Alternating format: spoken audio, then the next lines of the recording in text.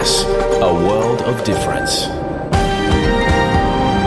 You're with NITV Radio, on mobile, online and on radio. We acknowledge the traditional owners of the land NITV broadcasts from, Wurundjeri people of the Kulin Nation and their elders, past and present. We also acknowledge all Aboriginal and Torres Strait Islander tribes and clans we broadcast to, from the mountains to the plains, from the desert to the sea, from freshwater to saltwater.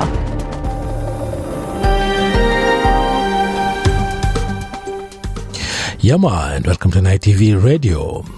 Coming up in your program this Monday, April 17, Living Black, Australia's longest-running Indigenous current affairs program, is returning for its 30th season tonight.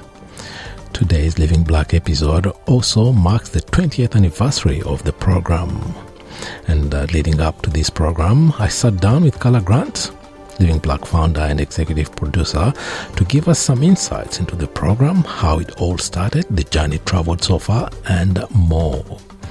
NITV Radio today will also bring you a selection of stories from NITV, including a report with Ken Wyatt revealing why it was difficult for him to resign from the Liberal Party, racism in the AFL, and the first Indigenous radio station to launch in Australia, in an Australian capital city, as the program celebrates a milestone.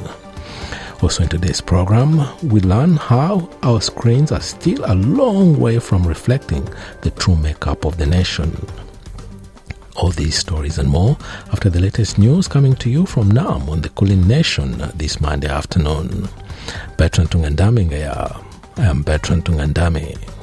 Australia Day 1972 saw the first Aboriginal embassy erected outside Parliament. The native title legislation must be amended. And they've walked this land so many times before anybody came. I am sorry.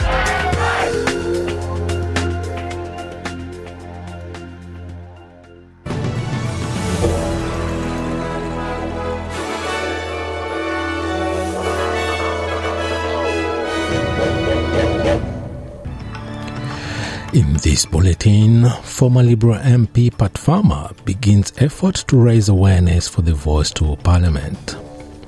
Federal Treasurer Jim Chalmers foreshadows tight financial measures ahead of the May budget. And in sport, the AFL's gather round is set to remain in South Australia for the next 3 years.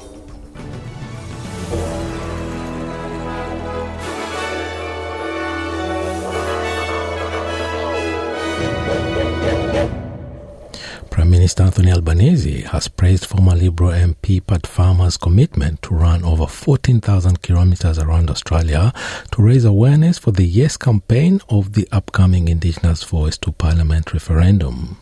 It comes during Mr Albanese's visit to Hobart, from where Mr Farmer will begin his run, with the end point set for October 11 at Uluru in the Northern Territory. Mr Albanese says the former MP is an ideal example for all Australians. He is showing his commitment to reconciliation, and he will, through this run, mobilise these local communities where he visits, and I know that he'll speak in a little while, but I know that he's hoping to mobilise that support. Mr Farmer shared his excitement to begin the marathon, pointing out the importance of the Indigenous Voice referendum. I want you to show not only Australians, but indeed show the world that Australians are mature enough to reflect on the last couple of 100 years of our history, to learn from the mistakes of our past, and to move on into the future as one nation, one people. One nation, one people. This is not a divisive exercise. This is an exercise of unity. My footsteps are the thread that will weave together this magic tapestry that will take us on into the future. Collingwood player Nick Dacos paid tribute to St Kilda's AFL star Nicky Winmar for his stand against racism 30 years ago. In a post-game interview, Dacos honoured St Kilda's AFL star Nicky Winmar, who was present at the game between Collingwood and St Kilda yesterday. Yeah, pretty exhausted. St Kilda went to the final siren, and I'm sure we'll take a look at some things, but it was a great win overall. I just want to quickly honour, it was great to have Nicky Winmar here, obviously 30 years ago, and it was an absolute privilege to be on the ground with him, so it was great to honour him from both clubs, and it was an awesome experience. The Ecosa's tribute to Winmar came on the eve of the 30th anniversary of Winmar's historic stand against racism. Ahead of the game, Collingwood also issued a formal apology for racist abuse Magpies supporters directed at Winmar in 1993. Federal Treasurer Dr. Jim Chalmers has foreshadowed tight economic measures for households ahead of the upcoming budget in May. It comes after Dr. Chalmers returned from Washington, D.C., where he participated in the G20 summit, where he had the chance to gauge the worldwide economic outlook for the next couple of years. The Treasurer says that although the Australian economy is under intense pressure due to global circumstances, he is confident it will be able to make it through this difficult period. The best antidote to global economic uncertainty is responsible economic management here at home, and that's what the May budget will represent. We do have, as we've said in this room a number of times, we do have a lot coming at us, but we do have a lot going for us as well.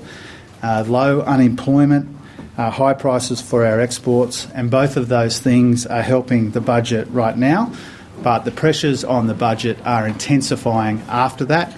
And that's obviously a big focus as well as we finalise the second budget to be handed down at the beginning of May. Prime Minister Anthony Albanese has defended the federal government's new aged care nursing requirements. It comes as the industry calls for leniency around compliance with the reforms requiring residential aged care homes to have a registered nurse on site 24 hours a day from July 1. The government has already considered that not all aged care homes are going to meet that deadline, with exemptions being made for small facilities located in remote areas. However, Mr. Albanese told the ABC almost 90% of homes have already met the necessary requirements. We're closely monitoring the system together with the Commission, but we're confident going forward that people are receiving the right care, that the sector is heading in the right direction, and that our reforms are the right ones to make. Australian Cybersecurity Minister Claire O'Neill says she has instructed law enforcement agencies to find hackers wherever they are in the world after the recent string of cyber attacks on major firms such as Medibank, Optus and Latitude. It comes after the revelation that people in Australia lost over $3.1 billion in scams in the last year, an increase of 80% compared to 2021. Claire O'Neill has told the ABC's Four Corners program that Australia is not defenceless and that it will begin to hit back at those attempting to harm it using cybercrime. The instruction of the Australian Government now to the Australian Signals Directorate, the cyber guns of the Australian Government and the Australian Federal Police is you go, you rove the world, you find these people and you hurt them before they can hurt us. There are reports Sudan's army has gained the upper hand in a bloody power struggle with rival paramilitary forces, which has seen at least 59 civilians killed, including 3 UN workers. The fighting broke out on Saturday between army units loyal to General Abdel Fattah al-Burhan and the Rapid Support Forces led by Deputy Leader Mohamed Hamdan Dagalo. It's the first such outbreak since both joined forces to oust President Omar Hassan al-Bashir in 2019. In an emergency meeting of the Arab League, Sudan's envoy Al-Sadiq Omar Abdallah has cautioned against international interference, saying it's up to the Sudanese people to determine their own fate. We have to affirm that what is happening in Sudan is an internal issue, and at the same time, all efforts are needed from our brotherly Arab countries in order to calm the situation in the country. The Indonesian military says one of its personnel was killed in a crossfire with separatist rebels in the Papua region on Sunday.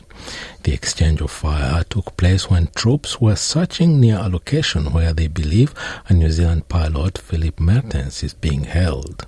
Mr. Mertens was kidnapped by separatist rebels in February this year. Military spokesperson Julius Wijojono says that while rescue efforts will continue, difficult weather conditions are the biggest hindrance to the operation. Weather conditions are the greatest hindrance to the operation. We know the location of the pilot, the operation has been escalated, but the weather conditions in Papua are unpredictable. Back home, Melbourne has been named Australia's biggest city following an update to the Australian Bureau of Statistics census in 2021. The 2021 census changed the boundaries of the city to include the district of Melton, which raised the total population to nearly 4.9 million people. The number gives Melbourne a narrow lead over Sydney, which the Bureau says is a result of rapid population growth on Melbourne's western fringes.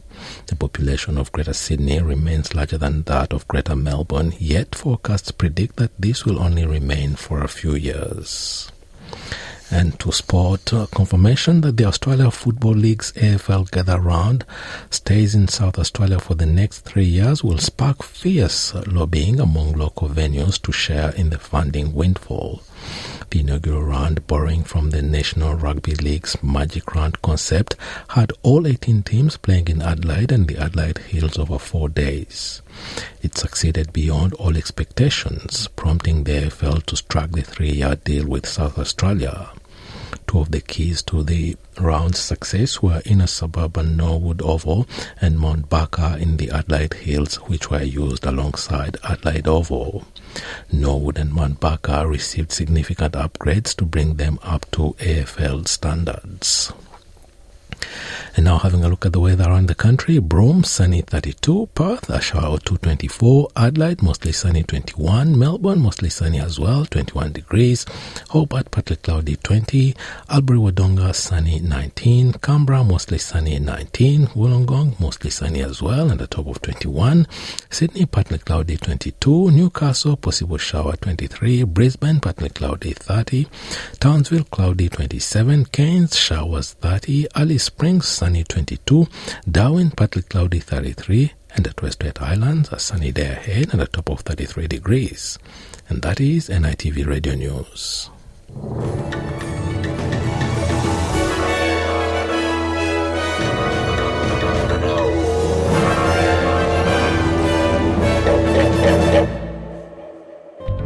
NITV Radio, Monday, Wednesday, Friday at 1 p.m.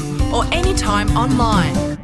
Australia's longest-running Indigenous Current Affairs program, representing the interests and concerns of Aboriginal and Torres Strait Islander Australians, is hitting a new milestone, celebrating 20 years existence and its 30th season. And with me to talk about the journey of Living Black is Living Black founder and executive producer Carla Grant. Carla, first of all, congratulations on hitting such a milestone. Thank you so much, Bertrand. Yeah, it's an incredible milestone, 20 years as the longest-running Indigenous Current Affairs program on Australian television. So I'm incredibly proud of all the work that we've done thus far, and looking forward to, more, another 20 years, hopefully. I don't know if I'll be around for another 20 years in this, on the show, but I will be, for as long as we're doing what we're doing, and the program is going from strength to strength, which, as I said, I'm really proud of the work that we do, and we'll keep going. Yeah, now the show is part of everyone's menu, or at least those who consume TV shows regularly and who are interested to know a little bit better and more on current affairs from an Indigenous perspective. But little would people know about how this show came about, the context in which you brought it to being, and the challenges that you faced. Yeah, well, I created the program 20 years ago in 2003, and that was after, SBS management. We just finished doing the ICAM program, the Indigenous Cultural Affairs magazine show. That sort of came to an end in 2001, and management asked me to come up with something, another program, and so I spent a bit of time sort of doing some research and development, and then came up with the concept for Living Black. And at that time, we were trying to be everything to everyone, I think, because at that time there weren't many other Indigenous current affairs programs on telly.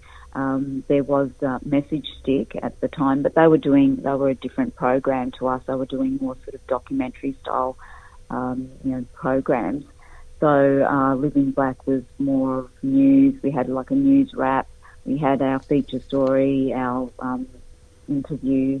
We'd also do something, stories on the arts, sport, culture. So it was, we were trying to do everything at that time. But of course the program has evolved over the years, and, we've changed our format to the point now where we are doing, half-hour documentary style investigations, and also half-hour one-on-one conversations, which I really love doing. So, we've been covering a lot of, as I said, the investigations are really important because we're unearthing a lot of stories that,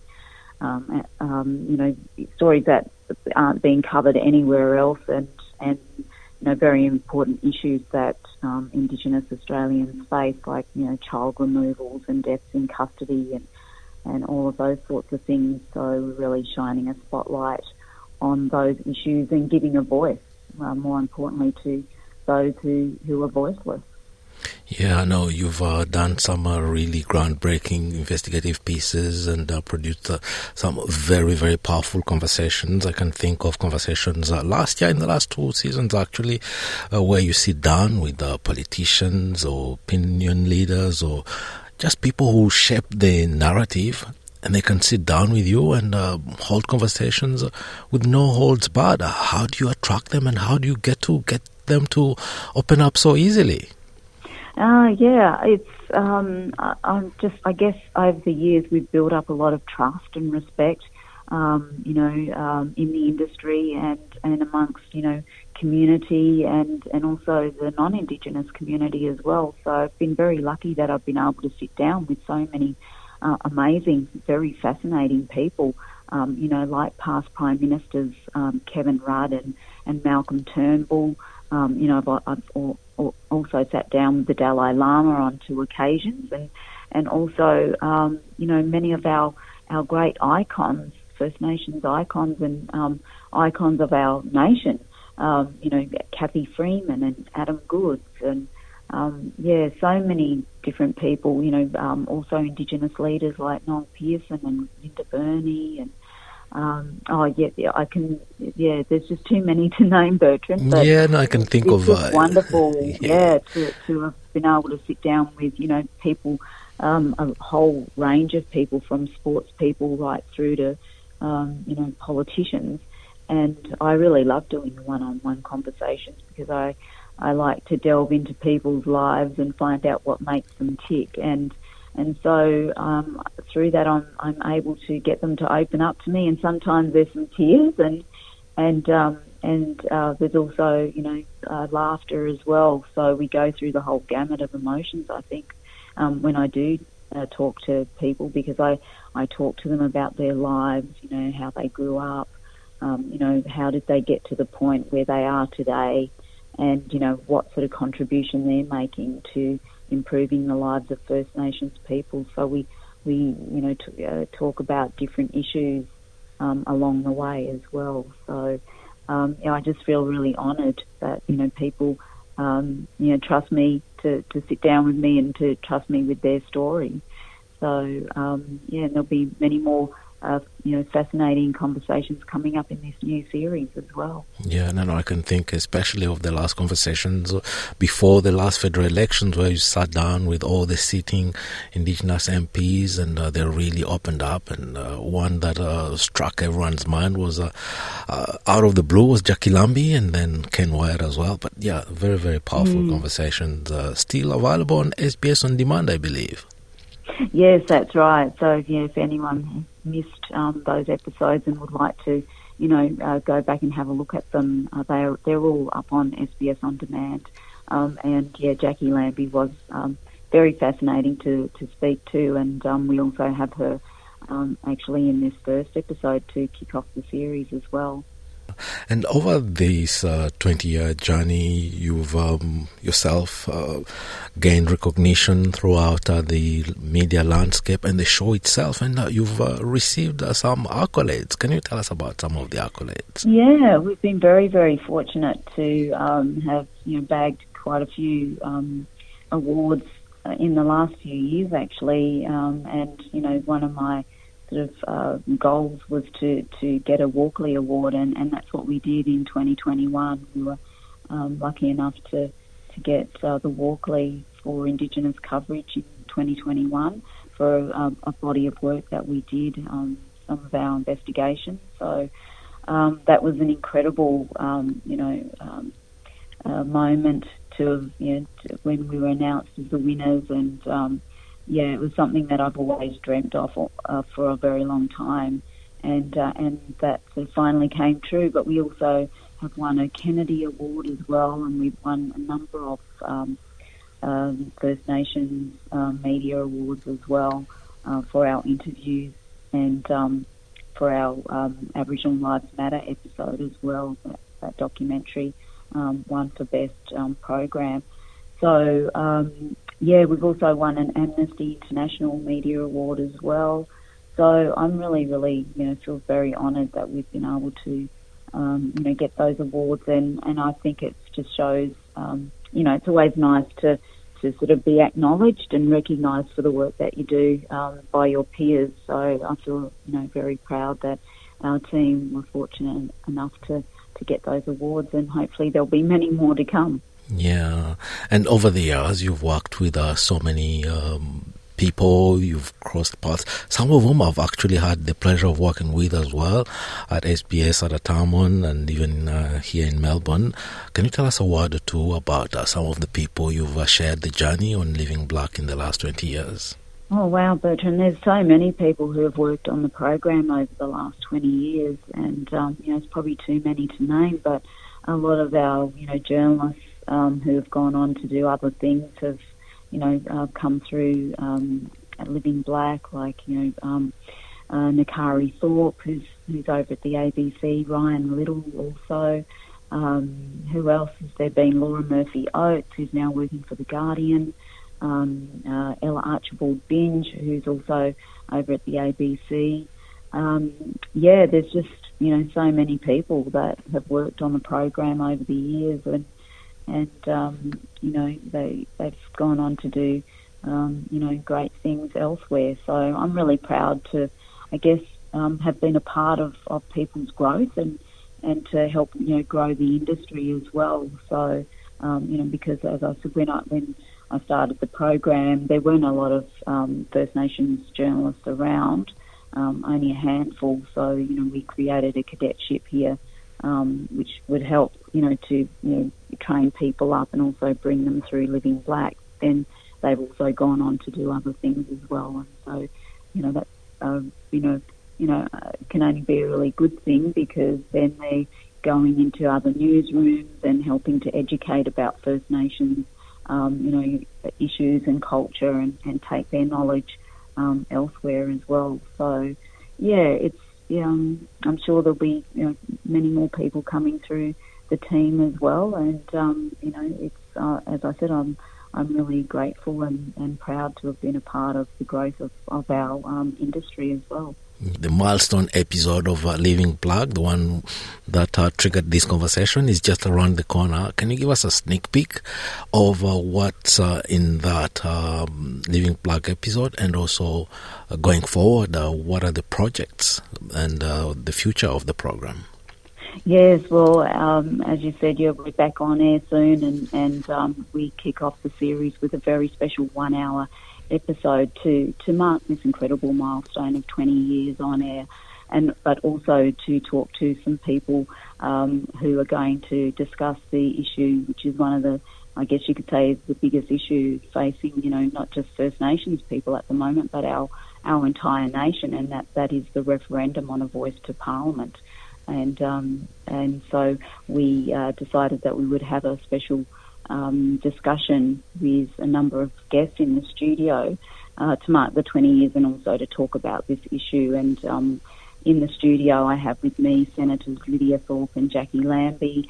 We're also joined by the former Minister for Indigenous Australians, Ken Wyatt, Reconciliation Australia CEO Karen Mundine, NRL great Dean Witters, and actor and producer Aaron Farzo, and also Noel Pearson, who is a lawyer and academic and land rights activist he joined us from Noosa, where he was at the time. So, and we also have a studio audience as well with past and present, members of Living Black and colleagues from NITV and SBS, and also my family were in the audience as well. So it was a really, really special program, and it was so great to have all those incredible people in the, on the panel with me to talk about this issue and talk about it from their perspective and what their stance is on this issue.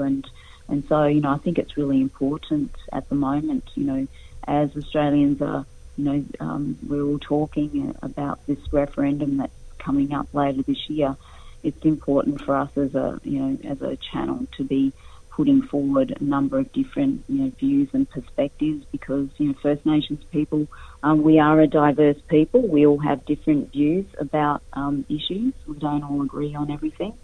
So, as I said, it was important to have different perspectives in the room so everyone could put their point across, and then we leave it up to the audience to, to decide for themselves. But it's all about, having an informed discussion and then, presenting all those perspectives, to the audience. Yeah.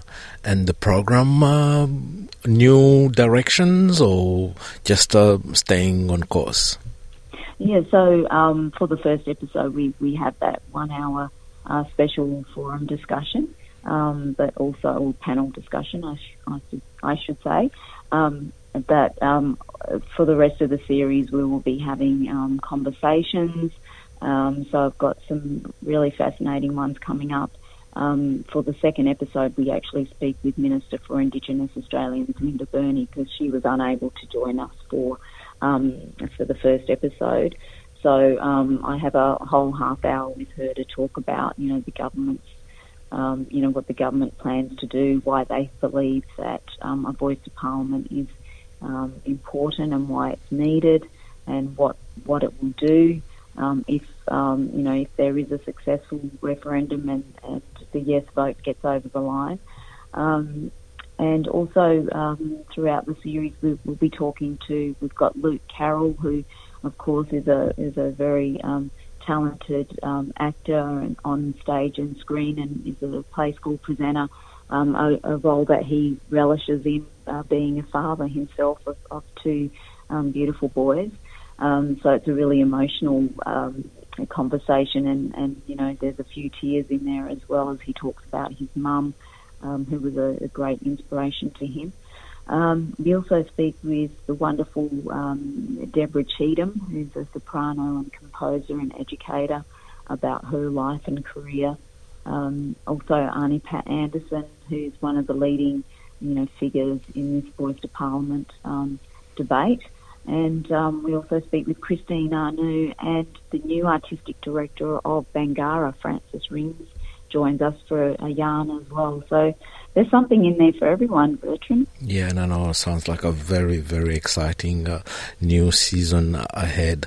Well, Carla Grant, thank you very much for taking the time to talk to us on short notice, and congratulations again on a fantastic show.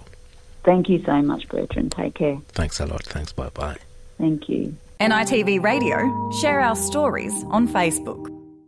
Now, Living Black screens on NITV, and the milestone edition, the milestone episode will screen at 8:30 p.m. tonight on NITV. It's also to be reminded that all episodes of Living Black are also streamed on SBS on demand.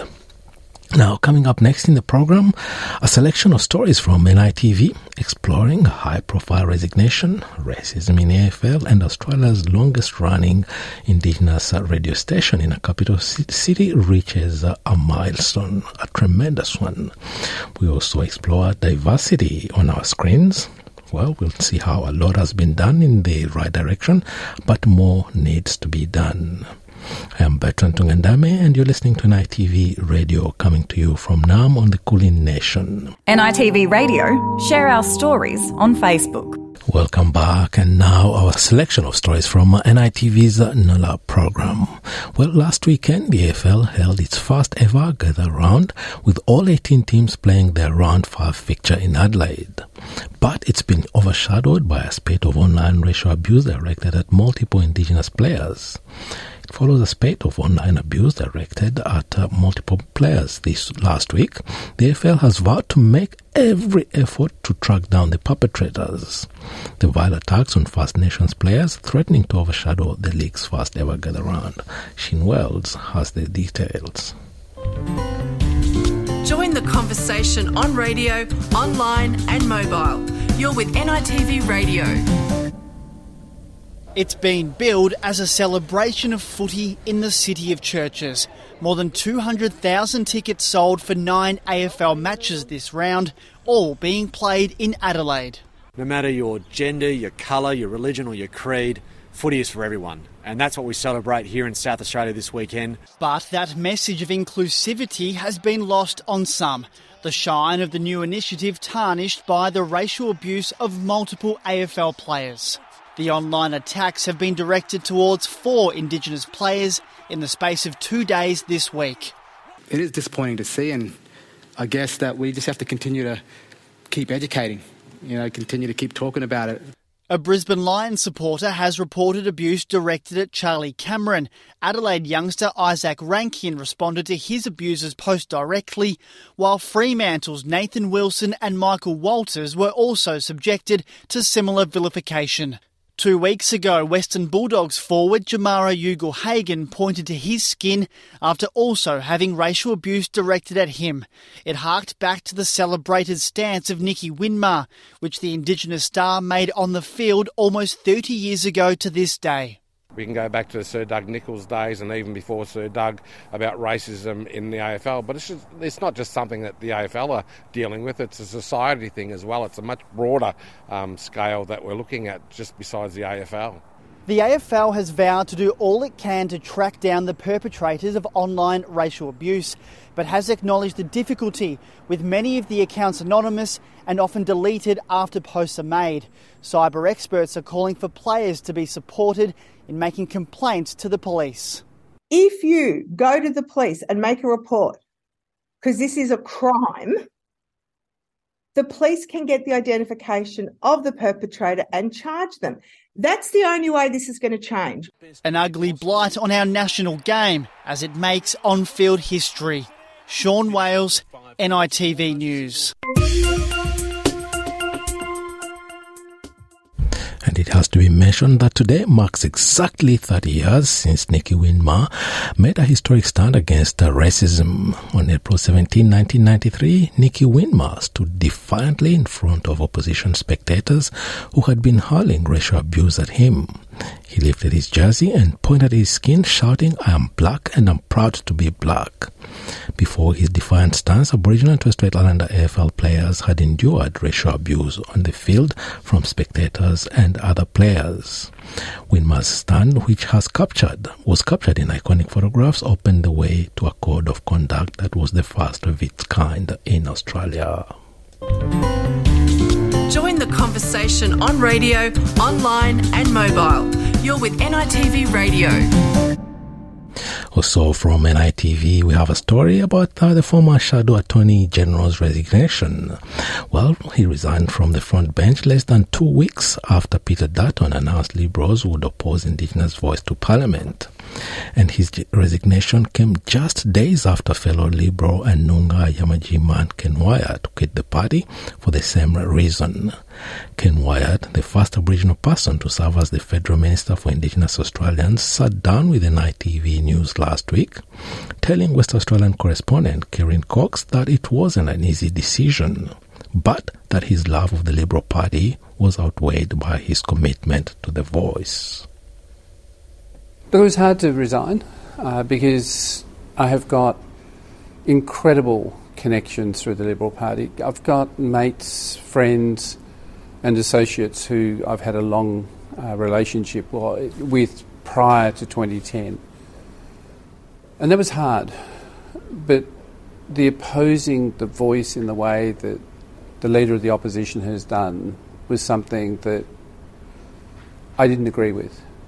Had he said, we're not supporting it, but I'm allowing a conscience vote, then I would never have resigned. But when he went, I'm going to fight this, and then used words like elites and Canberra-based, and having heard the former Attorney-General say there are no race-based provisions in the Constitution and she was going to fight against it, that disappointed me, and that fundamentally consolidated my position. So, yes, there is disappointment. But there is disappointment from the fact that Aboriginal people need to sit at the table and have an input into what's being planned about them, for them, and with them. But for them to co-decide and co-design whatever it is, service, legislation, policy, whatever. What disappoints me is the lack of support for that. We do it for everybody else in Australia when it comes to legislation or policies or regs. But we don't do it for our people, except legislation that is specific to Indigenous Australians. So from NITV Nola program, however, the following story about the first Indigenous radio station to launch in an Australian capital city. Well, that the radio station has celebrated a significant anniversary. For 30 years, AAA or 98.9 FM Murray Country has been giving a voice to Aboriginal and Torres Strait Islander people living in Minjin, Brisbane, using the power of radio as a catalyst for change. Tanisha Williams has the story. 3 decades ago, Australia's first Aboriginal parliamentarian sent out an invitation. Welcome all. Tune in. An invitation to hear Indigenous voices tell our stories our way. Rather than have it people telling the story about blackfellas, whitefellas telling what they thought was the truth. Listening to the new 4AAA Aboriginal Radio. 30 years since that milestone moment, founding members of AAA Murray Country Radio gathered to celebrate with current staff at the station's new studios in Brisbane's West End. It's really great, to catch up with people and just reflect on how far we've come. In those early days trying to set up a radio station, wow. When you think back, I don't know if I could do it again. The community station first started broadcasting into Brisbane households in April 1993, but its origins stretch back even further to the popular Murray Hour program on 4ZZZ, which began nearly a decade earlier. I've always been in the community and for the community. So this was set up for the community, 4AAA, Murray Hour, 4ZZZ, and it's evolved into what it is today, okay? It's been inside these studios over the past decade. The mob have continued to be a trusted voice in the community, with deadly yarns, laughter, and a perfect blend of country and Indigenous music. And our mob have always, I've been reared growing up as on country music, and so have many other people. So I think that's sort of we enjoy it. But what also comes with that too is a non-Indigenous audience that we're able to educate through some of our programming. Today, the station still serves as a training ground for young broadcasters, a platform to discuss the political and social issues facing Indigenous Queenslanders, and a place where new artists can break onto the airways. The station's current CEO hopes its founders would be proud of how far they've come.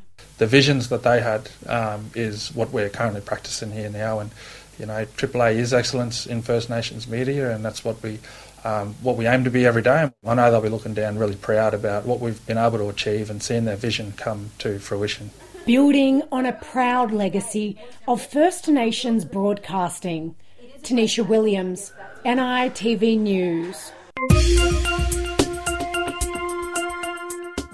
And now a sweeping review of every Australian television drama broadcast over half a decade has found our screens are still a long way from reflecting the true makeup of the nation. And while there have been improvements, particularly in First Nations representation, non-Anglo-Australians still only account for 3 in 10 characters on our screens. Kodia Farad reports. Australia is now putting more money into producing its own television shows than ever before. Last year, a record $2.29 billion was spent on producing scripted dramas alone. But 1 in 4 of every show produced here still has an entirely Anglo-Celtic cast, according to a sweeping review from Screen Australia. Sydney-based actor Tiffany Wong says she is not at all surprised to hear it. I know that a lot of my friends who come from an Anglo background definitely have a lot more opportunity than I do. A couple of years ago, when I was being submitted in person to these all-ethnicity casting calls, I would notice that everyone else had like blonde hair or, have pale skin, and that was quite daunting to me. Screen Australia's new report, titled Seeing Ourselves, looked at more than 3,000 main characters from 361 Australian dramas broadcast between 2016 and 2021. CEO Graham Mason says it found representation is improving, but too slowly. And in just about every category, we've seen significant upswings. Not enough. We're nowhere near yet getting to parity of population, but things are definitely improving. With particular note, First Nations is, hitting it out of the ballpark, which is great. And that's a beacon, I think, that we'd like to see in all the others. Between 2016 and 2021, First Nations representation increased from 4.8% to 7.2%, almost double the figure of the Australian population. There were also more LGBTIQ+ characters, rising to 7.4%, but falling short of their 11% share of the population. Non-European representation surged from 6.9% to 16%, but still doesn't reflect the quarter of the real population they make up. And while characters with disabilities became more prominent, up from 3.6% to 6.6%, they missed the mark by the most, almost 3 times lower than in the population. Mr. Mason says he believes every network and streaming service would benefit from improving those figures. And I think it's on 3 different counts. One, it's culturally important, and particularly for us as a cultural agency, that really matters. It matters creatively, to have a range of voices telling a range of stories. It also matters commercially, because anyone who's really trying to attract viewers, whether to sell ads or make sure you keep subscribing or just to be aware of that channel, they need to reflect back to people themselves. But to reap the rewards, Ms. Wong says everyone in the industry needs to come to the table. It's not just production companies wanting to tell new diverse stories, but it's also casting directors or directors being open to having diverse talent, even when it's not a story about a particular ethnic background or a particular family. I think it's just a hard thing where it's just a sort of cultural shift, and some people aren't used to seeing other people on screen, and some people aren't used to seeing themselves on screen as well. So it's a hard one. Claudia Farhart, SBS News. You're with NITV Radio.